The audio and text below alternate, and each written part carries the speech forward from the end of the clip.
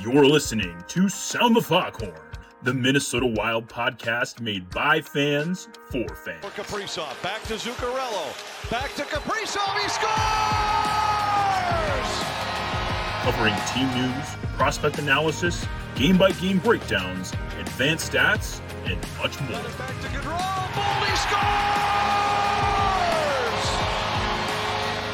And now, here are your hosts, Brett Marshall, Zeke Boyott, and Justin Bakke.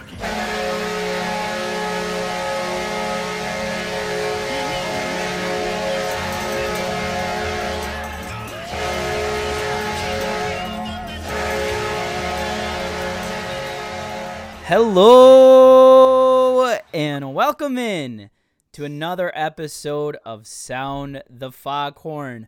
Wednesday, September 21st, Brett Marshall, Zeke Boyott, Justin Bakke back with you to kick off the 2022-2023 Minnesota Wild season. Folks, we're back. There's hockey on Sunday, Wild's first preseason game. We'll talk a lot of preseason stuff here in just a minute, but it's been a hot minute since I've talked to the fellas. We got to check in, see everyone's doing, see what's new. So, Justin, we'll start with you, man. How has it been? How you doing? I'm doing well. Things have been good, busy, starting to be busy again. Our oldest just started kindergarten a couple weeks ago. Of course, she's been in the Little Wild program, and then our daughter decided to play hockey too. So she's got her first kind of try hockey for free event this weekend, and see how it goes. She seems genuinely excited, so we're going to be quite busy. 2 kids in hockey and maybe a third down the road, but it's good to see them find what they want to do. Yeah, should keep you plenty busy, that's for sure. Yep. Zeke, what about you, man?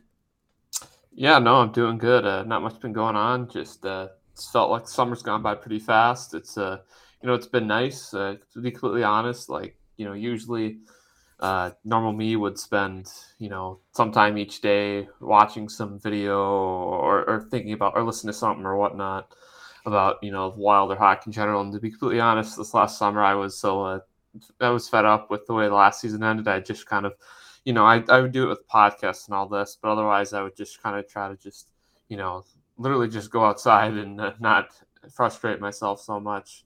And it's kind of just gone by really fast where it's kind of just crawled up on me, here recently. And with that Russo article with Bevson last week has really got my itch going to, get back into this and, be back talking with you guys every week. So it's great.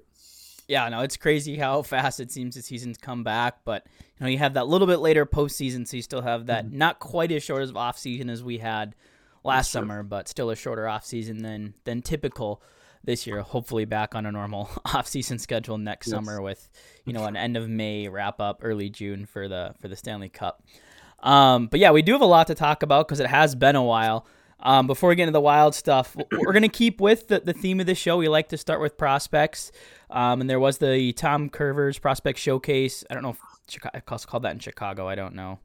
That was what it was called last year. But there was the Prospect Showcase in Chicago last week. I unfortunately did not have much of a chance to watch it, but I know, Justin, you and the Prospects page were keeping pretty close tabs, and you're a resident prospect expert, so we'll kick it over to you for updates from that, and then this other general, because I know there's some guys that have started play out on the other side of the world as well. Yeah, this will be a decent prospect update. Even though we only had a couple of prospects going in the KHL. It is called the Tom Kurvers Prospect Showcase, even though it was in Chicago this year. They're just kind of swapping locations year to year. But I got to watch the first game. I missed the second one because I was at work. But the first game was started off rough. The first period they came out kind of flat. We were down 2-0, and then from there Wallstead just really shut it down. And trying to think for a sec who really stood out. Like Rossi was pretty good in the dot, and then we got goals from Beckman and Firstov and Bankier. I forgot who the other couple goals were because it's didn't not all Hentges have one? together I in my think. head. What's that? Hentges, didn't he have one? Yeah, Hentges did. That's right. And then there was one more, but yeah. Did Beckman score? What's that? Did Beckman score at all? Yeah, I mentioned his. Yeah, It was Beckman, Bankier, Hentges. Anyways, they ended up winning 5-2 and coming back and looking good. The last 2 periods were a total 180 of the first period, and I felt like one player that kind of stood out to me that I'm thinking about it. Sorry, my allergies. Sam Henches was looking pretty quick in that game, and of course he ended up scoring that goal. But I kept hearing his name, and then first off looked pretty good as well. We thought he scored 2 goals at first, but he was actually only scored one of them. But he still looked pretty well out there. But the second game was nothing to really talk about. I didn't see it, but I think it was like a 5-0 loss. So Wallstead, Rossi didn't play in that one either. Yeah, figures. Yeah, but no, it was great to see from my perspective, some of those names that you've talked about a lot, and then some of the names we don't talk about as a lot, like kind of getting that production from the guys you think you would, and then some of the guys you wouldn't think you would too. And obviously, on both ends, not a lot of these guys have played together at any sort of length, so systematically, chemistry-wise, there's not a ton there. Right. Goalies probably aren't in mid-season form by any means either, but always good to see, any chance we get to watch, this exciting group of young players and see them be successful is always exciting. So, and we know Chicago is, they're in a rebuild. They've got some decently talented young players in their system, and a good test to kind of get those guys up. And 22 of them have been added to the training camp roster as well. Yeah. Zeke, any takeaways from the prospects showcase at all? Yeah, not much more. I think just than what Justin said, but I just think the biggest thing obviously take away from me was just like Justin mentioned, Wallstead, kicking ass in the first game, and aside from that fluky first goal, basically being what you would be, you expect him to be, in a prospect scrimmage or game like that, and as you mentioned, pretty much being the proverbial wall for the team and net there, and it was obviously very good. So it's just good to see, even though it's early, it's good to see. Doesn't seem to have any issues with the smaller ice or anything like that. So yeah, absolutely. And then Justin, any updates on the guys playing overseas? Yeah, I'll start with the KHL really, because that's all that's really going on right now. I've been able to watch a couple of Danila Yurov's games, and he started really good for Magnitogorsk, and he made a big impact playing third line minutes. His first couple games, one of his first couple games, he picked up a goal and assist in a game, and he was all over the ice. He was just a puck hound, playmaking machine, and he's was playing third line minutes, and he's been relegated to the fourth line for some reason I don't understand. I haven't been able to watch their past few games because they've been during my work day, but it didn't make sense considering how well he was playing before with the third line minutes. Just some of this KHL stuff doesn't make sense to me. But he sneezed, and they're like, "Oh, his kid's going to North America, fourth line." Yeah, right. Watch him sign a 2-year contract and get second line minutes or something. Inevitable. Yeah. And then Marat Huznadinov has been playing. His team started off 7-0, so they're doing well. He's wearing the A, of course. We all knew that. And then winning face-offs left and right. Yeah. Oh, he's a machine. He's been playing on the second line consistently. He's been getting ice time all over the place. I've been watching a couple of his games as well. He's getting on the 5-versus-5, of course, 4-versus-4, power play, penalty kill. He's kind of look to do draws too. So he's almost 60% on face-offs on the season so far, and that's 7 or 8 games in. You can tell he was working on his draws on the offseason, which is good news for Wild fans. He does only have 3 points, which I feel like the points will come because he's being used so much. Mm-hmm. It's just kind of snake bitten, but he's doing well all over the other ice. So yeah, and I think that's the big thing with him is like that was never like point production was never like what made his skill set tantalizing. It was the 200-foot game, the speed, the ability to win face-offs. So to see all of those things working right now, as you said, that those things holistically should, I think, eventually lead to points. Is it going to be massive Kaprizov type numbers? Probably not. But I think to have a lot of those other assets, especially in a young player, is something that should get you really excited about. I always talk about when I'm looking at prospects, transferable skills. That's the kind of stuff that you want to see be good against, in the third, second best league in the world. So great to see him off to a good start in a lot of areas over there. Yeah. Another thing I noticed about him too is even though he's one of the smaller guys, he's going. One of the games I watched, he went into the corner with one of the probably the biggest guy on the ice and kind of elbowed him. shouldered him, whatever you want to say. Yeah, he's not afraid to battle, so that's good to see. And then Matvey Guskov, he's been playing on Siska. 1 assist on the season, nothing really to talk about with him. He's not getting that many minutes, and I guess last game he got 27 penalty minutes, but that was because he got into a fight and instigated it, and you get a 2 + 5 + 20 for instigating for that in the KHL. Yeah, not much to talk about with him, but had to mention him because he's been playing too. Right. The only thing else I got to bring up is keep an eye on the prospects page. I'll try and post this just on the Foghorn as much as I can too. But we have a lot of hockey coming up for prospects, so the coverage is really going to pick up. The WHL starts Friday, September 23rd coming up. The OHL will be September 29th. Will be our first OHL player starting. As far as the QMJHL, Friday as well. Spacek will be playing. The NCAA starts October 1st, and we have quite a few guys there. Yeah, opening weekend, little Mankato, Minnesota. Awesome. I think I'll be down in Mankato. Probably not at the rink, but watching the game down there. Yeah. So I'll get some eyes on Brock Faber. There we go. I have to send a scouting report. Yep. And then the Hockey Allsvenskan League is starting Friday as well. Liam Ugren will be playing for Djurgårdens, which was an SHL team. Got sent to Hockey Allsvenskan. I think they'll be hungry because they probably want to get back to the SHL. So that'll be something to watch. And then the ECHL starts tomorrow. So lots coming. We have 2 guys in that league, Ryan Healy and Nate Benoit. So, and then Hunter Jones spent some time bouncing back and forth there last year as well. Right. And then I feel like I had one more thing. You'll see a lot more stuff with us from Iowa too, because we are now included in their press releases and emails. So we'll probably have quite a bit more content there too, and maybe some giveaways in the future. So lots to be looking forward to with the prospects page and hopefully bleeding over to this podcast as well. Exciting times. If that doesn't get you jacked, I don't know what does. So that's it on the prospects. Justin and the prospects page. If you don't tune into MNW Prospects Young Guns, please do so on Twitter. They have updates constantly. Turn on the notifications. You'll never miss a beat with what's going on with the prospects. But enough about them. We'll talk about a couple of them here a little bit later. There's been 2 somewhat minor tidbits of news since the last we chatted. We debated doing a quick one-off podcast, but figured, most of you could get what you needed out of it from Russo, and then we could hit our thoughts and combinations of other things today. We'll start with a trade. Good old Future Considerations made his way to Minnesota. Journeyman, high hopes for that guy. And sent away to the Anaheim Ducks. Defenseman Dmitry Kulikov, basically the Wild out of the deal, clear $2.25 or whatever it was, $1 million in cap space.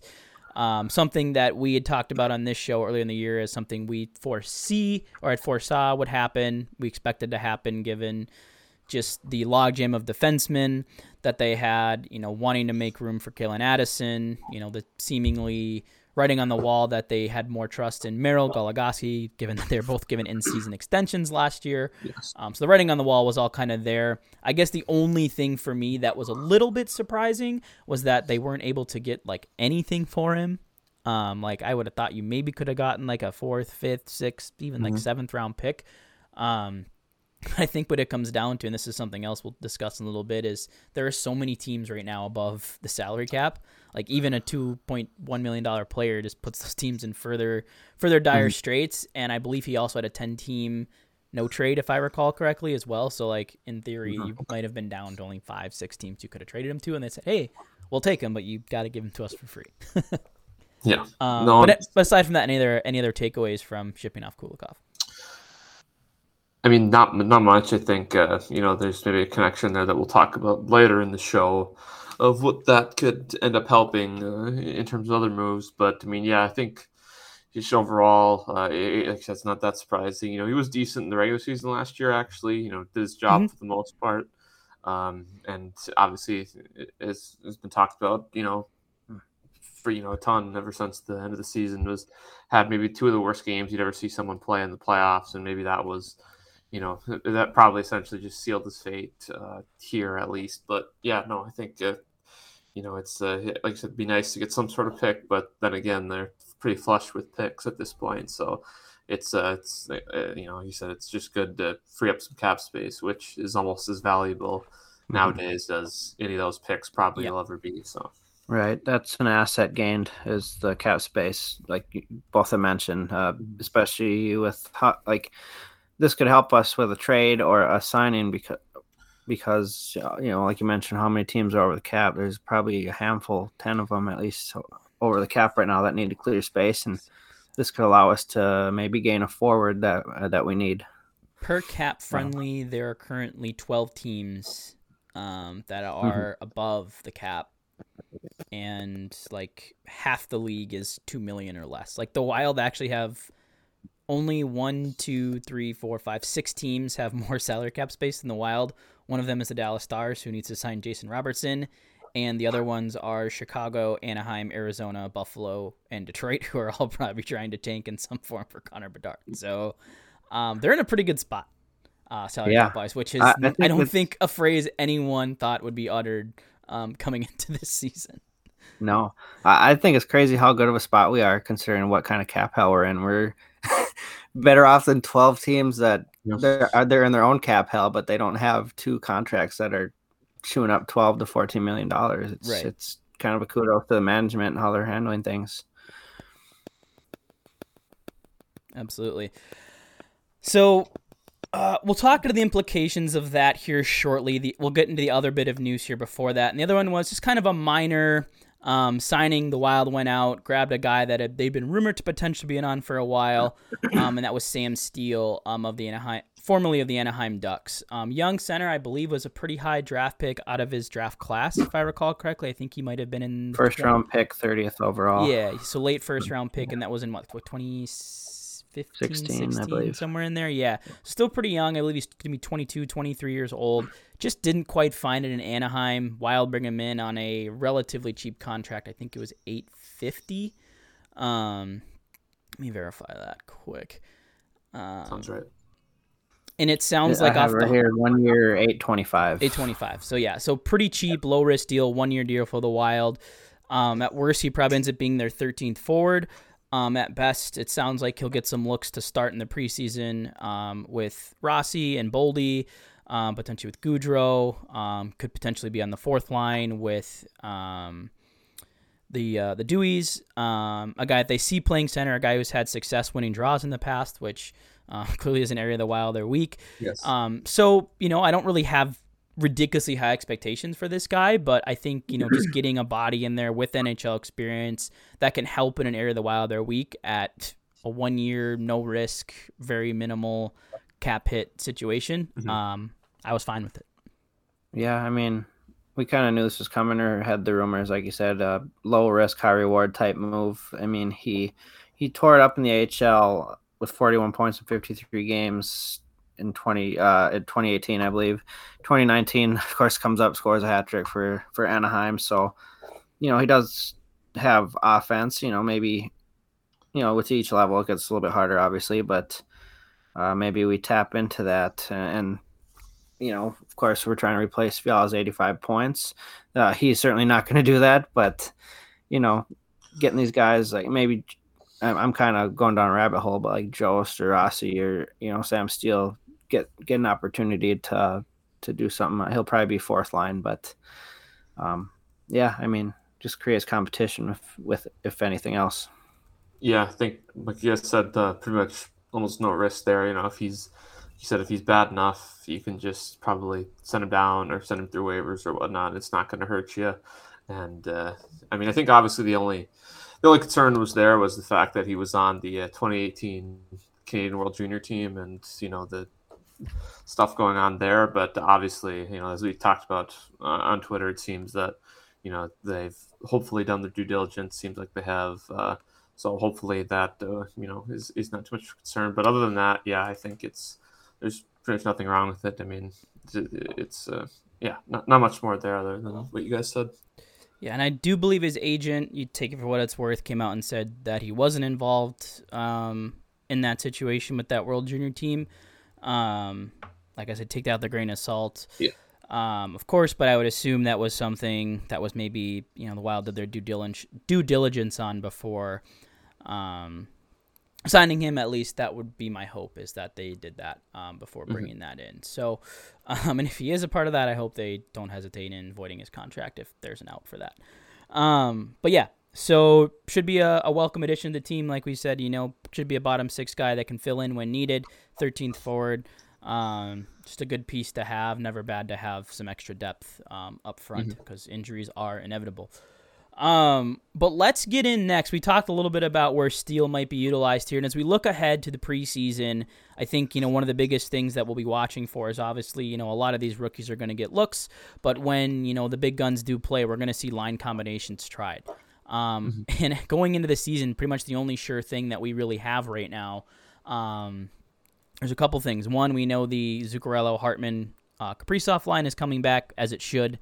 They're one of the most electric lines in hockey that year. I don't know why you would risk breaking that up. There's absolutely no reason to. So they'll be back together. We know that Fleury will be the starter and that Gustafsson will be the backup. And the other thing that we now know because of Dean Evason, at least to start the year, we will see a change on the blue line with Jared Spurgeon and Jonas Brodin, two of hockey's most analytical darling defensemen, which could create one of the best shutdown pairings in the NHL, which is very exciting. And then the other pairing being Jake Middleton and Matt Dumba, at least to start the year. And I wanted to talk a little bit more about the defensive pairs first here, because I really liked what Evason kind of said about kind of how he wanted to use these guys. I'm going to see if I can pull the quote here from Russo from his Q&A he had with Evason. It's somewhere in here, I would think. I think I have the quote here. It is.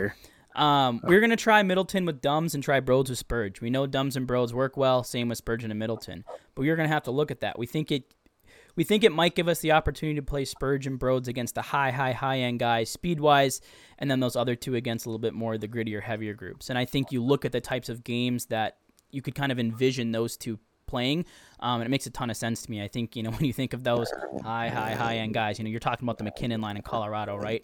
I mean, how much more confident would you feel if you have, the Eck line and Brody and Spurgeon out there against the McKinnon line? Defensemen that can push play, that can keep up. I love the idea. I'm excited to see what it works, how it works, how they work off each other. And I think, you have the potential with, the Dumba Middleton pairing to kind of be physical, be gritty, handle some of those heavier matchups, clear out the front of the net, play that little bit more defensive role as well. Yeah, I think that's obviously, was maybe some people's concern last year was, whether it's right or wrong, it's not a lot of people have thought, that they've, this is why they add Middleton to add a little more grit, I guess, to their blue line. And like you mentioned, Brett, maybe this helped to do it. And because, obviously, I think that, like, again, health matters everything, and Dumps had the injury history. But like you said, I think that's a pretty good idea. Obviously, it's new, but like everyone knows how great of much of a skater Brodin is and Spurgeon is. Both of them at moving the puck out of the zone, like you mentioned, and just being able, not being just more than the classic old school defense, pounding things in, but as you mentioned, be able to actually be involved in the play. As you mentioned Nathan McKinnon, I mean, we see him do that against, Connor McDavid and Edmonton and all those guys, which is obviously very key. But yeah, no, I think, obviously we'll see, and then things could change even in a week here. But I mean, certainly, it probably doesn't hurt to, try to maybe load up on that one pair, like you mentioned, and really make that kind of your signature clear-cut top two, I suppose. Right, you got probably the two most underrated defensemen on the top pairing there. Yeah. We obviously know what each brings. Spurgeon will still bring the offense like Dumba did with, Brodin's side. Maybe not as much in the past few years, but that's the first thing I thought of before I read Dean's quote is these two guys are going to be really good together, and the other two play a heavy game. There's going to be lots of hits, they're going to be hard to play against, and Dumba will still be able to kind of jump up when he wants to because Middleton's a little bit more, responsible defensively. So, we'll see how it goes, but it can pay off big dividends, I think. And then I know we haven't talked about a third pairing yet, but I'm very excited to see Calen Addison get a chance with Goligoski there, at least while Merrill's out. So really a reason to be excited about all three pairs of defensemen here. Well, Yeah. I think. Oh, I was going to say. No, go ahead, Zeke. I was just going to mention the only concern I have about that decision is I think we saw good things from Jake Middleton last year, even in San Jose. It was kind of his first full year, but it seems that a lot of times he's been maybe paired with the high end, number one like Carlson, Burns, or Spurgeon here, and will he be able to? Obviously, Matt Dumba is a good player and is a good top four defenseman, but if he will be able to keep up when he doesn't have that premier number one on his side at the same level, we'll see. Obviously, he's not as you mentioned, he's not going to be making crazy plays. He's fairly safe player, so it should probably work. But I guess that would be the only, I suppose, concern is if he if he's able to like take on more of that load like himself, kind of in that role. Well, eventually he'll be playing with Brock Faber, so yeah, that's true. Yeah. No, and Justin, you alluded to the other key piece. So we talked about Kulikov being moved, opening up the potential for Calen Addison and Zeke, as you alluded to, with with John Merrill out for at least the first couple weeks of the season. There's going to be a real shot for Calen Addison. It's not going to be handed to him, but the opportunity is there for him to start the season on the right side. It'll be, according to Dean Evison, there'll be a battle for the third pair between Alex Goligoski, Calen Addison, newly acquired Andre Schuster, who's had cups of coffee in the NHL with various teams, big, heavy, penalty-killing type defensemen, as well as Dakota Mermis, who's been kind of a tweener here these last couple years and has been really serviceable for the Iowa Wild, and in my opinion has looked fine when he's gotten ice time in the NHL. So I think we'll talk Addison here because I don't think anyone wants to hear us talk about those other guys too much. We know what they are, what they bring. But, Addison was a storyline we kind of talked about, on the prospect show with the Soda Pod that we've talked about, at length throughout last year. Why isn't he getting opportunities to look good?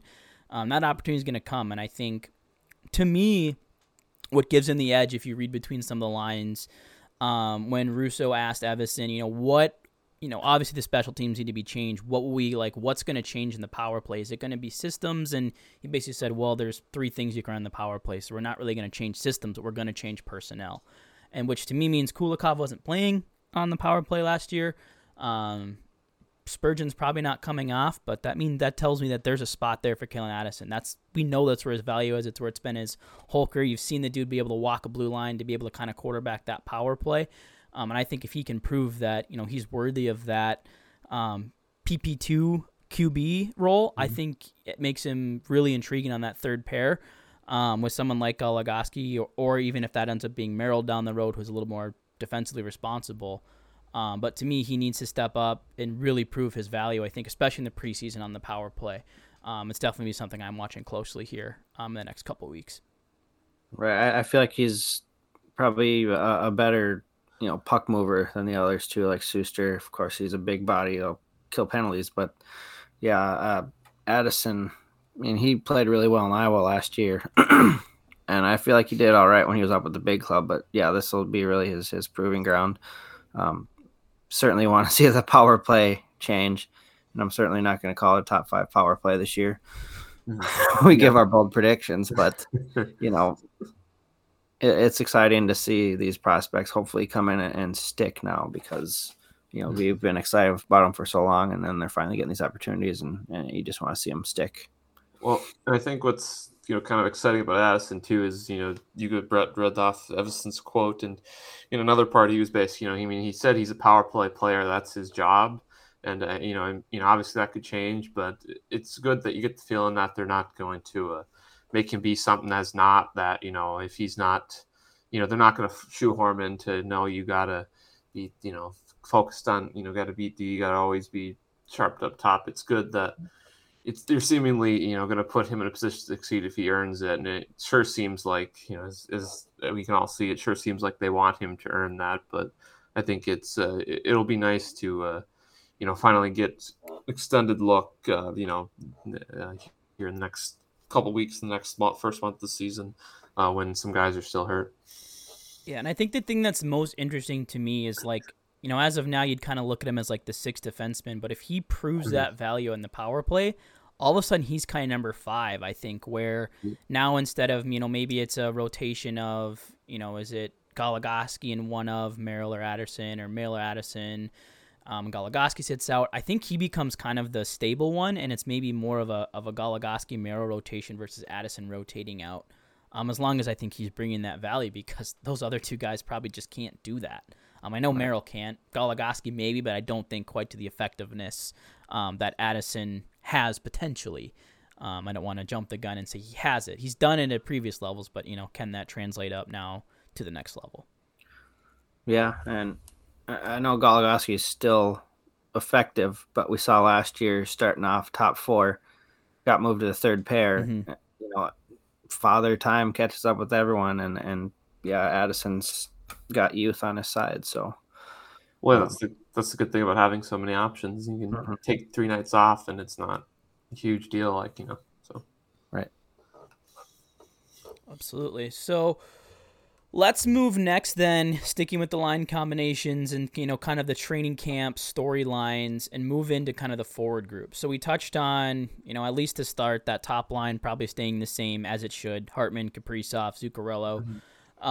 And then it's just going to be just fascination for me on what happens the rest of the way through. So we know we're going to have, Ek and Foligno together to start, but with the Greenway injury, there's going to be a spot on that Grief line, which is now just the EF line, to start the year. But there's so many options there. You could put Sam Steele there. Evason seems to be hinting at Tyson Jost going to be the first one to get the look there. You could look at a Connor Dewar or Brandon Duheim in that role. Maybe it's Freddie Gaudreau that moves into that role. I think Russo speculated at one point in the offseason, maybe that's a role Adam Beckman grabs at a training camp. There are so many options here on this second line. I just kind of wanted to get your guys' thoughts on who you'd like to see there, why you'd like to see them there, and then kind of, once Greenway comes back, what do you do kind of at that point, if you want to think that far ahead, or if you don't, also fine. Personally, I want to see Beckman get a chance there. We all knew he had a pretty good preseason last year. It didn't really light it up in Iowa, but he was stuck with guys that didn't suit his skill set. But I want to see him get that chance as long as he can prove in training camp and through the preseason that he can get that chance. Also, you can call it the beef line, so you keep the nicknames going. Really and truly, Jost isn't a bad option, and some of these other guys. But I really want to see Beckman get a chance. I want to see what he can do up here. Yeah, I think it maybe comes down to just obviously who they think fits there. As mentioned, there's a bunch of chances. I think, I know Russo, like you said, Justin, was talked about Beckman a little bit in the summer.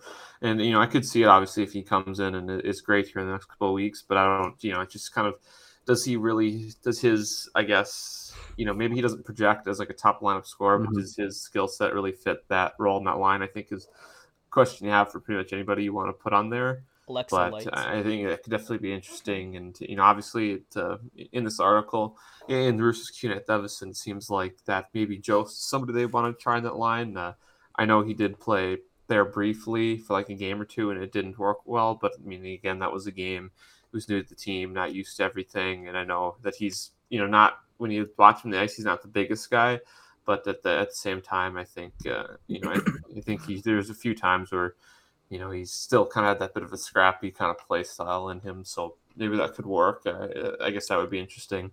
That would be his, I guess, opportunity in the top 9 to, show what he's got that they've been talking about. But yeah, I think it's, I think right now it's probably most likely, I would say that Jost is going to be there to start at least here the first preseason games.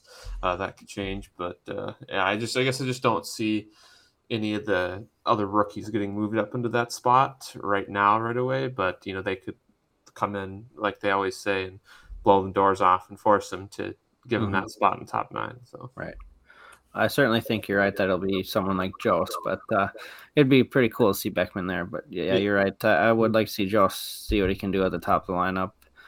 We all know he was crammed down in Colorado, and maybe he's another guy that can help fill that void of Fiala. I know it's a different line, but top 6, see what he can do while Greenway's out. Yeah, 100%. This is the one here I've gone back and forth on. I don't know that I've really decided what I want to see here yet.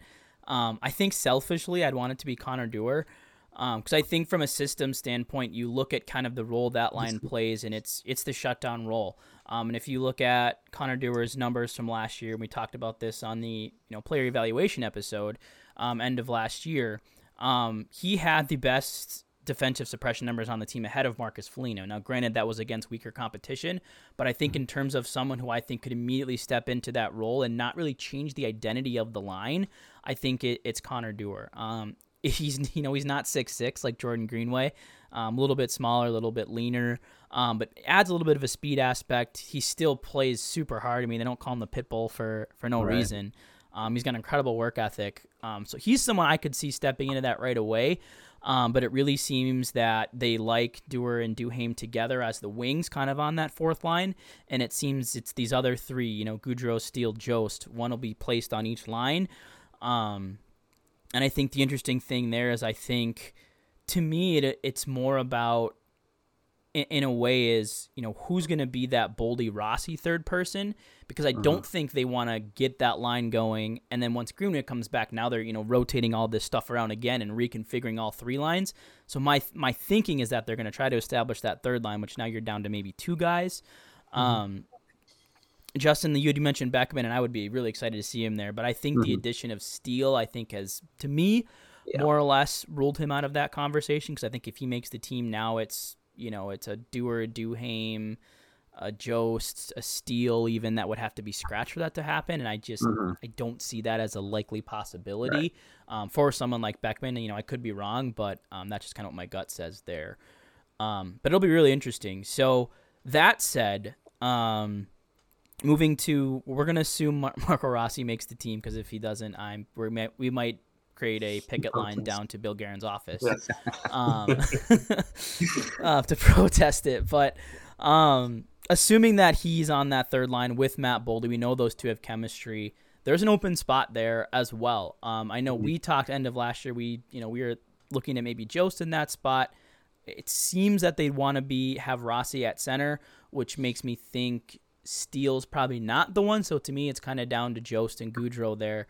And it sounds like potentially Gaudreau, which doesn't thrill me because I just don't think he has a skill set that quite complements those two.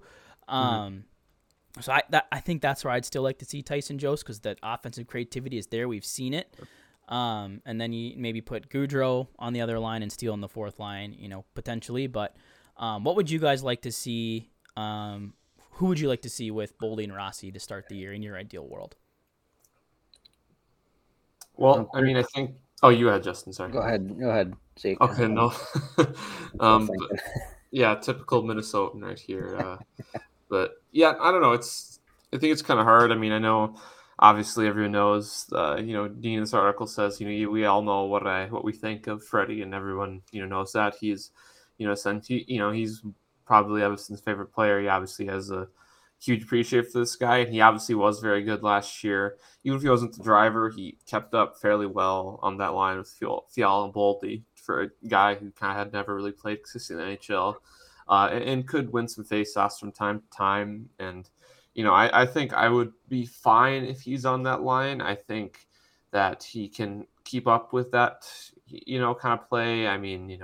Again, with a couple, with one rookie and another guy, both of whom have played maybe combined 50 games, I think it's a little tough to say, because you don't fully know what you have, and even Rossi yet, because we haven't really seen him much at the NHL level. But I think that's probably what they're almost certainly going to do. So it's kind of hard for me to really have an opinion on anybody else. But so yeah, I don't know. I'm personally fine starting with that, but I be interested to hear what you guys also think there, because I think you make a good point about Jost, Brett on that line too. So correct me if I'm wrong, isn't Gaudreau fairly defensively responsible?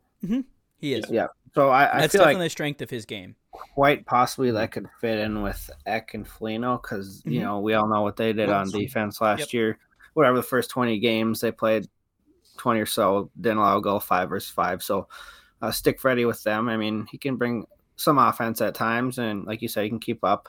But this would be a line that would be, that can score, but they're very defensive responsible.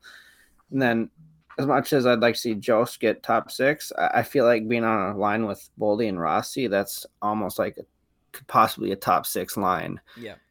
I look at Your the top Wild's 9 is pretty damn lines good 2 and 3 with is more that. like a 2A, 2B, or 3A, 3B. Like, I think Jay Fresh put out to like Minnesota Wild fans, like, who's your second, who's your third line? It's like, yes. Yeah. Like, Right. they're both each, they play different roles. Yep. So I'd like to see what he can do with them. You know, we all know what Boldy can do, and we know what Rossi can do, but he hasn't had other than a couple games in the NHL. I mean, they could light a fire at times, and we knew Rossi and Boldy had great chemistry in Iowa. Hopefully they bring that back up to Minnesota here as well, but I'd like to see what Jost can do with those two, because we all know he can bring offense at times too. 100%.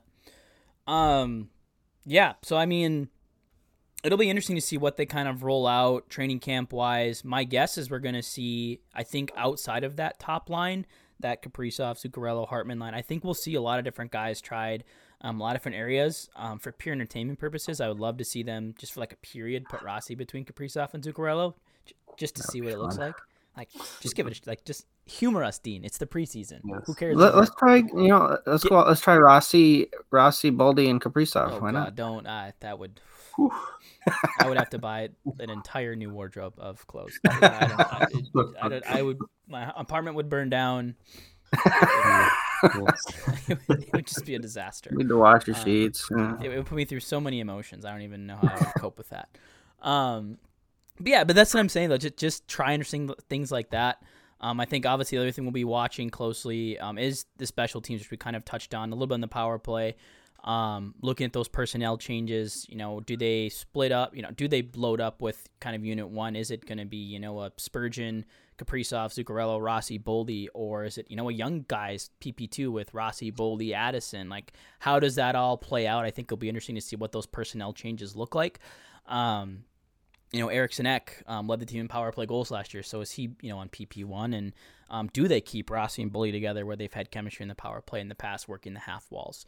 So I think there's some interesting things there. And then I think seeing, Dean Evison very candid in that Q&A about wanting the penalty kill this year to be far more aggressive than they were last year. They played a very passive box last year.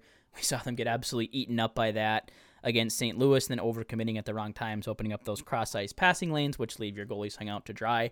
The other thing he hit on, too, was creating internal passing lanes in the zone to help get more effective clears, because that was the other area the Wild struggled with last year. Yeah. So I'm excited to see how those personnel changes, those system changes, the PK, obviously things are going to be rusty in the preseason both ways, but I'm curious to kind of see that stuff in action and like, all right, this is the area you were likely very challenged on by Bill Guerin coming in the offseason. I want to see kind of what he does with that.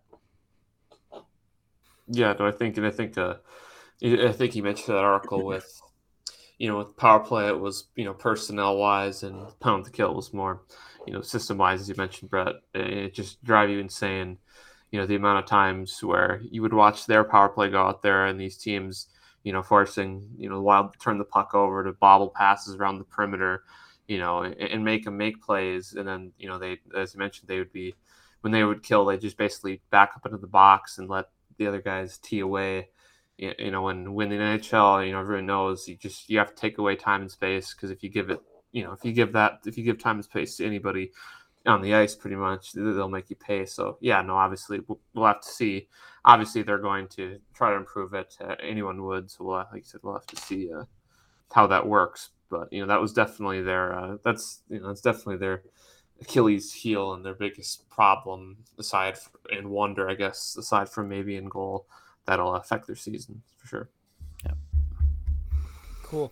Well, the last thing I wanted to get to here is we're on a pretty good timeline for this episode. It's just kind of the expectations for kind of the upcoming season. I mean, I think this has been a little bit of a hot button topic, locally, but also nationally as well. Like, I think there's this feeling of like the Wild are going to regress and they're not going to be the same team as last year. And I've seen takes as wild as like, this is going to be a lottery team if things don't go well. And I'm like, come on, pump the brakes here. So I want to talk about what you think realistic expectations are for 2022-2023. I can start just to kind of set the framework. Do I think they will be the 5th best team in the league and whatever, like put up 105 points? No, I don't think that. Yeah. But like, I still see them as a top 3 team in this division. Like St. Louis, didn't really get any better this offseason. Mm-hmm. Dallas didn't really add anybody. They just signed extensions. They don't have Robertson right now. He's not at training camp. Nashville, re-signed Philip Forsberg, added Nino Niederreiter and Ryan McDonough. But does that really move the needle a long way for them? I don't think so. Winnipeg's in shambles. They just stripped Blake Wheeler of the captaincy. I think they're heading in the wrong direction as that core gets older. Chicago's tanking for Bedard. Colorado's Colorado. They're going to be the best team in the division. I don't think anyone's questioning that. And then who am I forgetting in there? Arizona, who's in the midst of a rebuild. They're still several years out. Like, there's no one outside of Colorado that I'm like, yep, they scare me. The Wild can't beat them. And then you just look at the Western Conference landscape as a whole. Like, every big name free agent, for the most part, left the West and went to the East. Like, a couple came here, like Mason Marchment to Dallas. Obviously, you have the Calgary trade that brings in Jonathan Huberdeau and Mackenzie Weegar to Calgary for Matthew Tkachuk. But, like, Fiala is still in the conference in LA, but, like, no other really big names came into the West. They all left. Right. Like, I think the West will be worse. The East is going to be a freaking gauntlet. Like, any team over there that's not a playoff team, I feel bad because they're going to get obliterated this coming year. But, like, for those reasons, like, the division, to me, lateral moved pretty much across the board. And I think outside of Calgary, I don't really think, and maybe LA, like, none of the Western Conference teams to me really got better. So I was like, who says the Wild can't be a top 3 team in the conference again last year like they were this year? Yeah, obviously they need, they lost 85 points in Kevin Fiala. They lost Dmitry Kulikov. They lost Cam Talbot. But you're bringing in Marco Rossi. You're bringing in potential power play help, special teams help. If you can tighten up defensively, if these defensive pairing works and you give up less goals, you don't need to replace 85 points. So I don't think they'll be as good as last year, but I think a top 3 finish in the division and a top 5 spot in the conference, I think, is completely in the realm of possibilities for this team. And I would probably put money on it if we were allowed to do that in this state. Right. Yeah. I'd have to agree with you. I think we'll probably touch 100 points again. I really don't think we're that much worse than last year at all. It's basically the same team minus the guys you mentioned. And other guys could come in and step up and fill that void. Maybe, like you said, maybe not the 85 points, but they can fill it with some sort of, what they bring to the team. I'm losing my train of thought here. But, I even Calgary, they got Huberdeau and Weegar, but they lost Gaudreau and Tkachuk. So did it's they like get Kadri, though? I think they did get Kadri. Yes. Oh, yeah, which they is did get which is a Kadri. I pretty forgot big about addition. that. But, like, you lose Tkachuk and Gaudreau and you gain Kadri, Huberdeau, and Weegar. Like, again, right. Did that maybe a little bit better defensively, but, like, offensively, it's probably a lateral move. Right. Might even be a slight step back. Yeah. Right. And you got these young guys that have more than a season under their belt. You figure they'll improve. Boldy, you figure he'll improve. Hopefully the Deweys, we know what they're going to bring, and they have a season under their belt. I just Kirill Kaprizov still exists. Yeah, that first line is still there. The Grief line is still there when Greenway gets back. I mean, we still have the same defensive core. Goalie might be a question mark. I mean, we still have Fleury, who just won the Vezina 2 years ago. The backup, we'll see, is yet to be determined how he'll fill Talbot's void. His numbers aren't going to jump out at you, but he was in Ottawa, so. The weird thing to me about, there's a lot of people concerned about the goaltending, and I was like, y'all really forgot what happened before Talbot finished the year strong. Right. He wasn't great. No. They had to go make the trade for Fleury for a reason. He had that just absurdly terrible stretch. And even if you throw out, I think, that stretch and you compare Gustafsson and Talbot side by side, I think Gustafsson's numbers are a little bit worse, but they're probably going to be worse playing in Ottawa last year. That team just isn't as good. But to me, I don't see a huge difference between those two goalies, really. Right. So not a whole lot has changed other than a big offensive weapon gone. But you give that opportunity to other guys to see what they can do in that spot. And exactly. Like you said, maybe they don't get those points, but maybe we shut more points down, so we have to score less. I don't know. Exactly. That's where I'm at. Yeah, I think, on the goaltending, obviously, the Wild historically have been goalie-friendly, environment, and I think that's still been mostly true. So, hopefully that's, they've been able to succeed, with not the greatest numbers in net, but I think overall for me, I'm the same with you guys. I think they're pretty much locked to be a playoff team again. Like they have been for a long time now. I think overall, just my thought on it is, obviously everyone knows with, the cap trouble, obviously, like you're saying, that caused them to lose Fiala and not really being able to add now very much, at least that we think. I think for me, it's just kind of my expectation, just make playoffs and then see what happens. After that, it's kind of icing on the cake to me, but I think like for sure they're definitely a playoff team. I could see them finishing, like you said, anywhere from second to even like fourth-ish in the Central there, depending on who's good. In the Pacific, but I see it being like no more than 2 points, probably like any. Like it's gonna be Colorado, and then it's just gonna be a clusterfuck of like Minnesota, Nashville, Dallas, and St. Louis.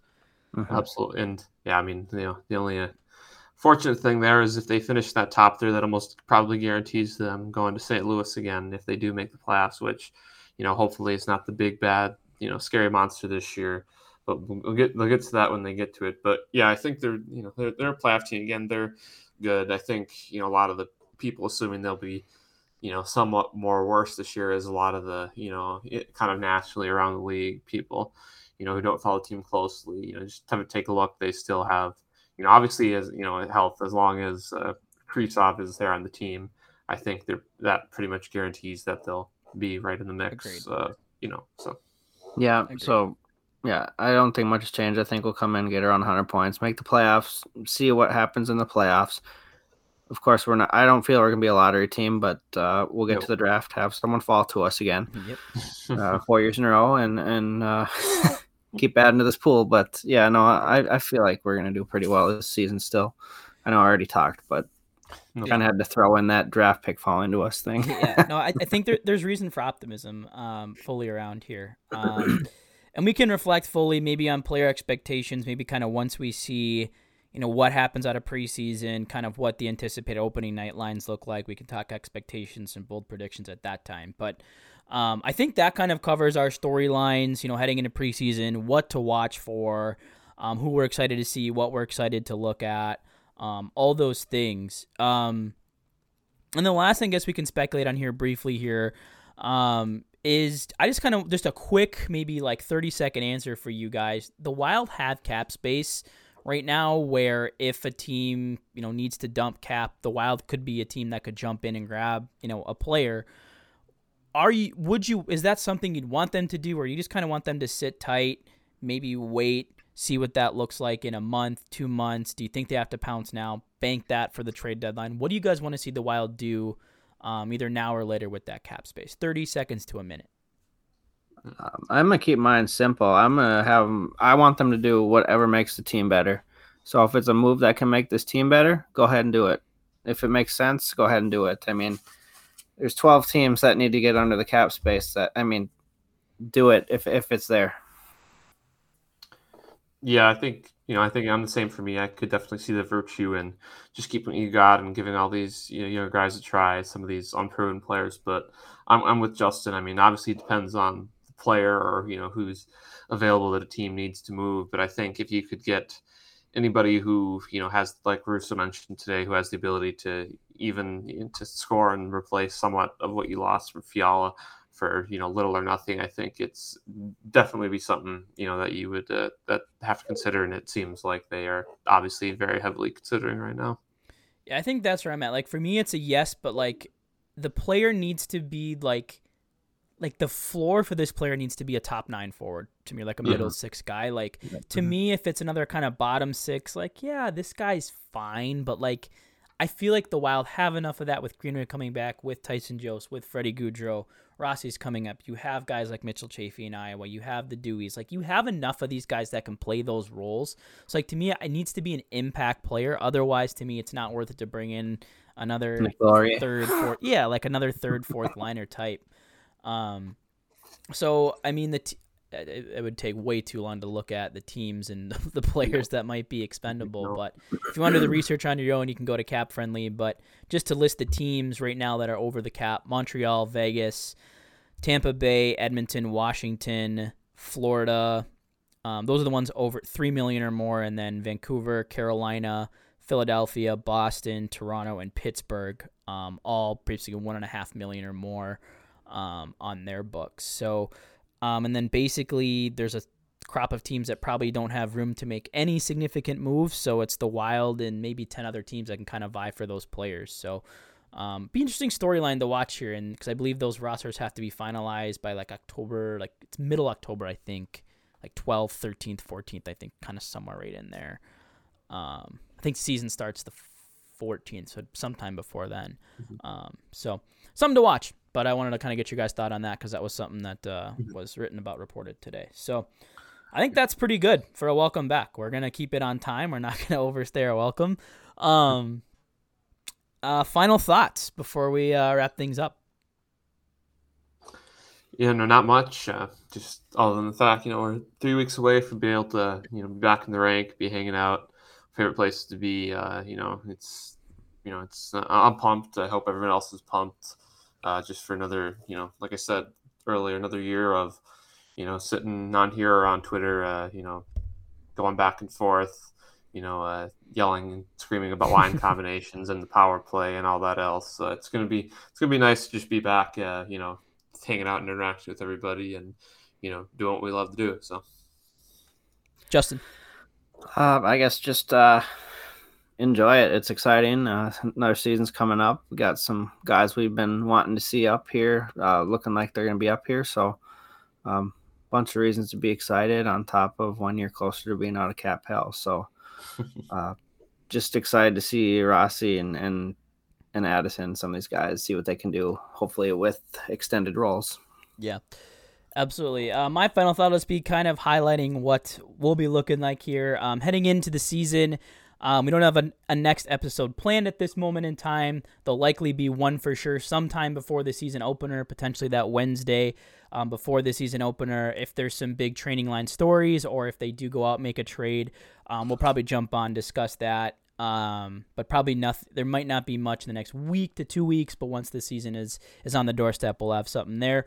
And then looking at the season, it should still work for us for at least the first month and a half or so of the season. We'll be a Wednesday night show again, so in your feeds late Wednesday, early Thursday every week, we'll be here chatting about the Wild. So excited for that. And then if you did miss it over the summer, I have completely revamped my player cards, PCS model. I've added penalty kill into the mix. I've adjusted some of the baselines for all the metrics across the board. I have an explainer article that I wrote up that completely dives into everything you see on the cards, what goes into it, the weights. You can find all that in the link tree in my bio on Twitter if you missed that, so feel free to check that out. Those will be back. I might do some test runs for a couple preseason games potentially too. So go ahead, check that out. Looking forward to another season of player cards as well. But that'll do it for the show. So Justin, why don't you remind everyone where they can find you and all of your work? You can find me at DAce2004. You can find me at Kaprizov. See you at the Kaprizov Countdown. And you can find me at MNW Prospects with MNW Young Guns. Mouthful. Make sure to be following there because everything is getting rolling really soon. We have a little bit of new content this year and possibly some giveaways coming up. So stay tuned. Love it. Zeke. Yeah, as usual, you can follow me on Twitter at ZekeBoy with capital Z and a capital B. Obviously, since it's hockey season, I'll be much more active on there now. So just be sure to more give me a than just follow House there. of Dragons content. Yes, that too. Every Sunday night. Every Sunday. It's been great. And as always, you can find me on Twitter at B_Marsh92. Be sure you are following the podcast account as well, both on Twitter and Instagram at Sound the Foghorn. All one word, Minnesota Wild preseason. First game this Sunday. We will be back in the next week or two previewing the NHL season and talking about bold predictions, all that good stuff. But until then, this has been another episode of Sound the Foghorn.